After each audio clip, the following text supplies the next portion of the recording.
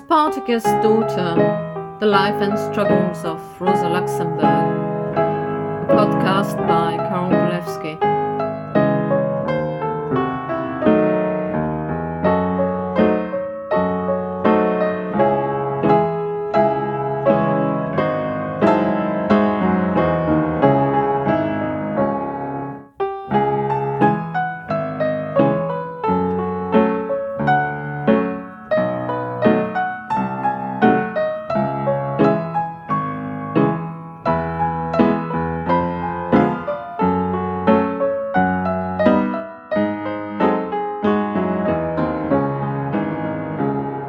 Episode 14, Reform or Revolution, Part 4.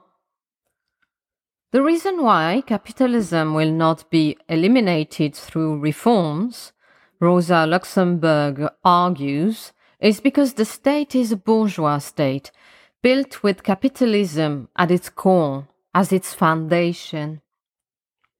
It is also because Parliament is there to defend the bourgeois state over anything else. Therefore, Bernstein's theory of the evolution of the state in society is nothing but utopia, she writes. This is where I really feel personally that her arguments for revolution over reform make perfect sense.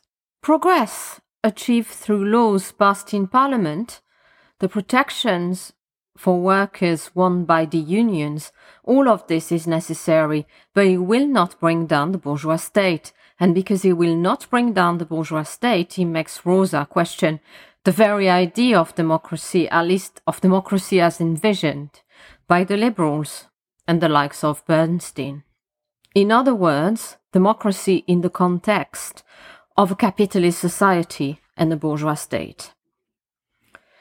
To Bernstein's analysis of democracy in Germany over the past 25 to 30 years, she opposes a historical overview of democracy that is her strength, analyzing present situations by the yardstick of what history has taught us. This is what she writes. To Bernstein, democracy is an inevitable stage in the development of society. To him, as to the bourgeois theoreticians of liberalism, democracy is the great fundamental law of historic development, the realization of which is served by all the forces of political life. However, Bernstein's thesis is completely false. Presented in this absolute force, it appears as a petit bourgeois vulgarization of the results of a very short phase of bourgeois development, the last 25 or 30 years. We reach entirely different conclusions when we examine the historic development of democracy a little closer and consider at the same time the general political history of capitalism. Democracy has been found in the most dissimilar social formations, in primitive communist groups, in the slave states of antiquity, and in the medieval communes. And similarly, absolutism and constitutional monarchy are to be found under the most varied economic orders. When capitalism began as the first production of commodities, it resorted to a democratic constitution in the municipal communes of the Middle Ages. Later, when it developed to manufacturing, capitalism found its corresponding political form in the absolute monarchy. Finally, as a developed industrial economy, it brought into being in France the Democratic Republic of 1783, the absolute monarchy of Napoleon I, the nobles' monarchy of the Restoration period, the bourgeois constitutional monarchy of Louis Philippe, then again the Democratic Republic, and again the monarchy of Napoleon III, and finally, for the third time, the Republic. In Germany, the only truly democratic institution, universal suffrage, is not a conquest won by bourgeois liberalism. Universal suffrage in Germany was an instrument for the fusion of the small states. It is only in this sense that it has any importance for the development of the German bourgeoisie, which is otherwise quite satisfied with the semi-feudal constitutional monarchy. In Russia, capitalism prospered for a long time under the regime of Oriental absolutism, without having the bourgeoisie manifest the least desire in the world to introduce democracy. In Austria, universal suffrage was above all a safety line thrown to a foundering and decomposing monarchy. In Belgium, the conquest of universal suffrage by the labor movement was undoubtedly due to the weakness of the local militarism and consequently to the special geographic and political situation of the country. But we have here a bit of democracy that has been won not by the bourgeoisie, but against it. The uninterrupted victory of democracy, which to our revisionism as well as to bourgeois liberalism appears as a great fundamental law of human history and especially of modern history, is shown upon closer examination to be a phantom. No absolute and general relation can be constructed between capitalist development and democracy. The political form of a given country is always the result of the composite of all the existing political factors, domestic as well as foreign. It admits, within its limits, all variations of the scale from absolute monarchy to the democratic republic. We must abandon, therefore, all hope of establishing democracy as a general law of historic development, even within the framework of modern society. Turning to the present phase of bourgeois society, we observe here, too, political factors which, instead of assuring the realization of Bernstein's schema, lead rather to the abandonment by bourgeois society of the democratic conquests won up to now.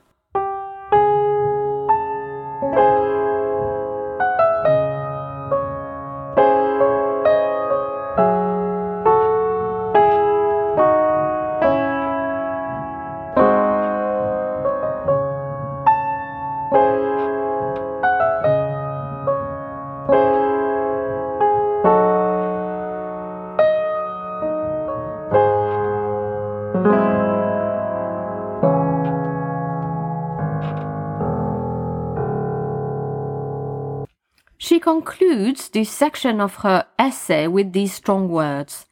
Democracy does not acquire greater changes of life in the measure that the working class renounces the struggles for its emancipation, but that, on the contrary, democracy acquires greater chances of survival as the socialist movement becomes sufficiently strong to struggle against the reactionary consequences of world politics and the bourgeois desertion of democracy. He who would strengthen democracy should want to strengthen and not weaken the socialist movement. He who renounces the struggle for socialism renounces both the labor movement and democracy. Next, Rosa asks whether the development of democracy renders superfluous or impossible a proletarian revolution, that is, the conquest of the political power by the workers.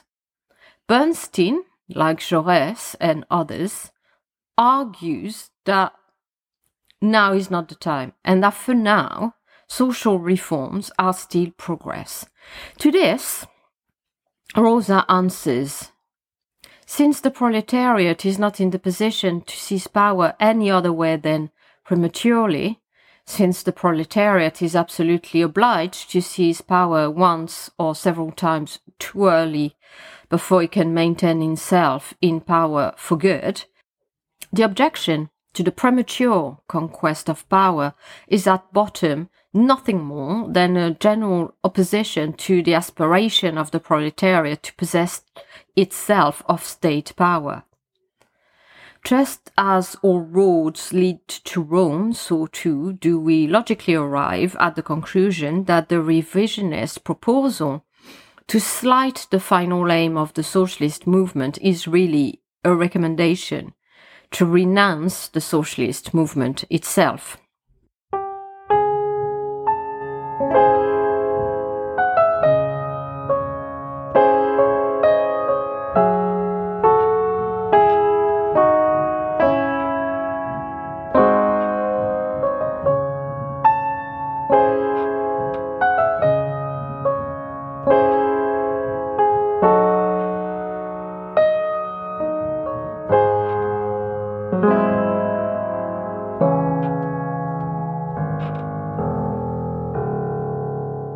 She concludes her essay with words from Marx himself. Bourgeois revolutions, wrote Marx a half-century ago, like those of the 18th century, rush onward rapidly from success to success. Their stage effects outbid one another. Men and things seem to be set in flaming brilliance. Ecstasy is the prevailing spirit, but they are short-lived. They reach their climax speedily, and then society relapses into a long fit of nervous reaction before it learns how to appropriate the fruits of its period of feverish excitement. Proletarian revolution, on the contrary, such as those of the 19th century, criticize themselves constantly interrupt themselves in their own course, come back to what seems to have been accomplished in order to start anew, scorn with cruel thoroughness the half-measures, weakness and meanness of their first attempts, seem to throw down their adversary only to enable him to draw fresh strength from the earth, and again to rise up against them in more gigantic stature, constantly recoil in fear before the undefined monster magnitude of their own objects, until finally that situation is created which renders all retreat impossible, and conditions themselves cry out, Hic roduc, hic salta. Here is the rose, and here we must dance. Next time we'll come back to Rosa in Berlin after the general election, and we'll see how she became known within the International, a world dominated by men.